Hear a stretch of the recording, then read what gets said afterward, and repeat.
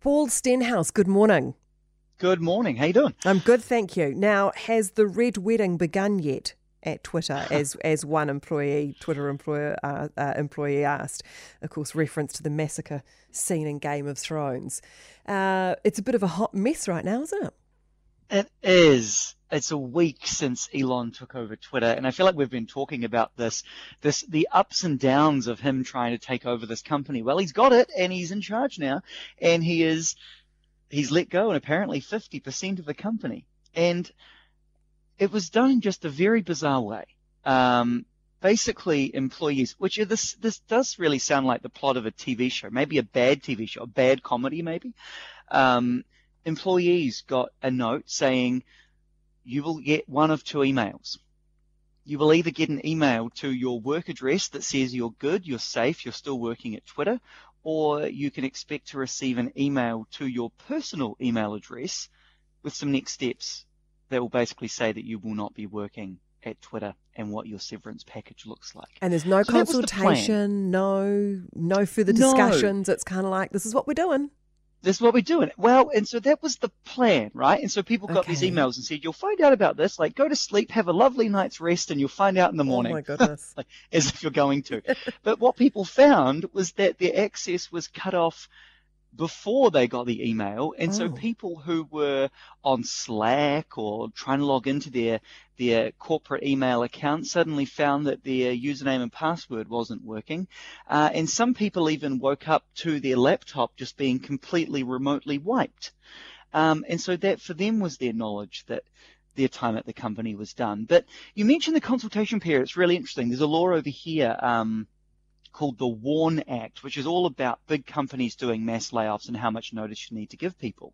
And New Zealand has, but in the UK too, has procedures about when you're doing layoffs and things about notice periods and consultations. And so someone said that they've sued Elon Musk saying he's in breach of that act, but there's question now about whether or not he is, because people are still going to be on the payroll for 2 months. Right. So they're technically still employees for 2 months, but they just do not need to work, which is effectively their, part of their severance package. Paul, so we will see what's next in this saga. Would you expect Elon Musk to have some pretty good lawyers behind him who would have checked all these things out before firing half of the company? You would hope so. You would think so. I've seen both takes on Twitter.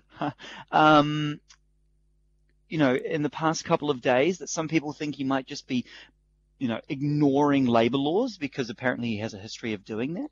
It's easier to pay the fine, right, than actually do the consultation and follow the rules properly. But you would have to assume so. I mean, this is the same guy that tried to find his way out of this deal only a few weeks ago. So basically, today you either woke up and you could get into your work email, or you couldn't. Yeah. And if you couldn't access, work, then clearly, thanks, you're done. That's You're it. done. Goodness and me. so people were left sort of texting people, figuring out who's staying, who's going, what's next, trying to piece all the bits together. Very bizarre situation. So, Paul, can Elon Musk run the company with 50% less staff, and can he make money from it? That's a great question. I guess we're going to see. Look, at the moment he needs advertisers, and the advertisers have started to pull away. They're worried about what the content will look like on Twitter when you have fewer people doing content moderation or fewer people trying to squash the bots. And so I think they're starting to wonder if they can. And so, as I say, the advertisers have started to pull back, and this is honestly going to be a wait and see. It's worth noting, midterm elections in the US are in 4 days. Are Twitter users... A hotbed of misinformation. Yeah, are Twitter users stepping away? It's hard to tell. Yeah. People like an audience. There isn't a great alternative.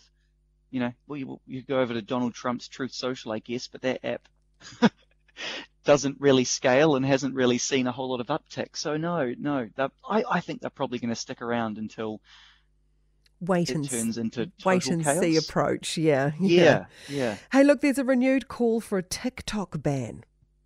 Yeah, so the FCC is the Federal Communications Commission, and one of their commissioners has come out and said, we really have to think about banning this in the interest of national security. Now, the FCC, it doesn't actually have the power to make that ban, so it's sort of, I guess, more like a recommendation they're making in public. But there is concern, and the US government's Committee on Foreign Investment in the USA has actually been in negotiations with TikTok trying to work out, is there a path forward here?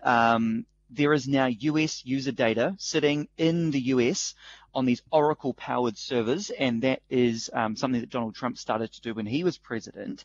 But there's still data flowing from those servers back to the head company in China. And that's the concern, that the Chinese government could use that data to do things like track individuals, US citizens, and you could do all sorts of things with that, right? You could expose undisclosed military locations. You could track the real-time locations of US officials and their families. We've seen that with the Pelosi family recently, the implications there. And so it's yet another conversation that people are having about TikTok and its explosive growth and the wild amounts of data that it's collecting about its users and how that's being used. Paul, thanks so much for your time this morning. I have a funny feeling it's not going to be the last time that you talk to Jack about Twitter as the drama continues to unfold. Good to catch up with you this morning.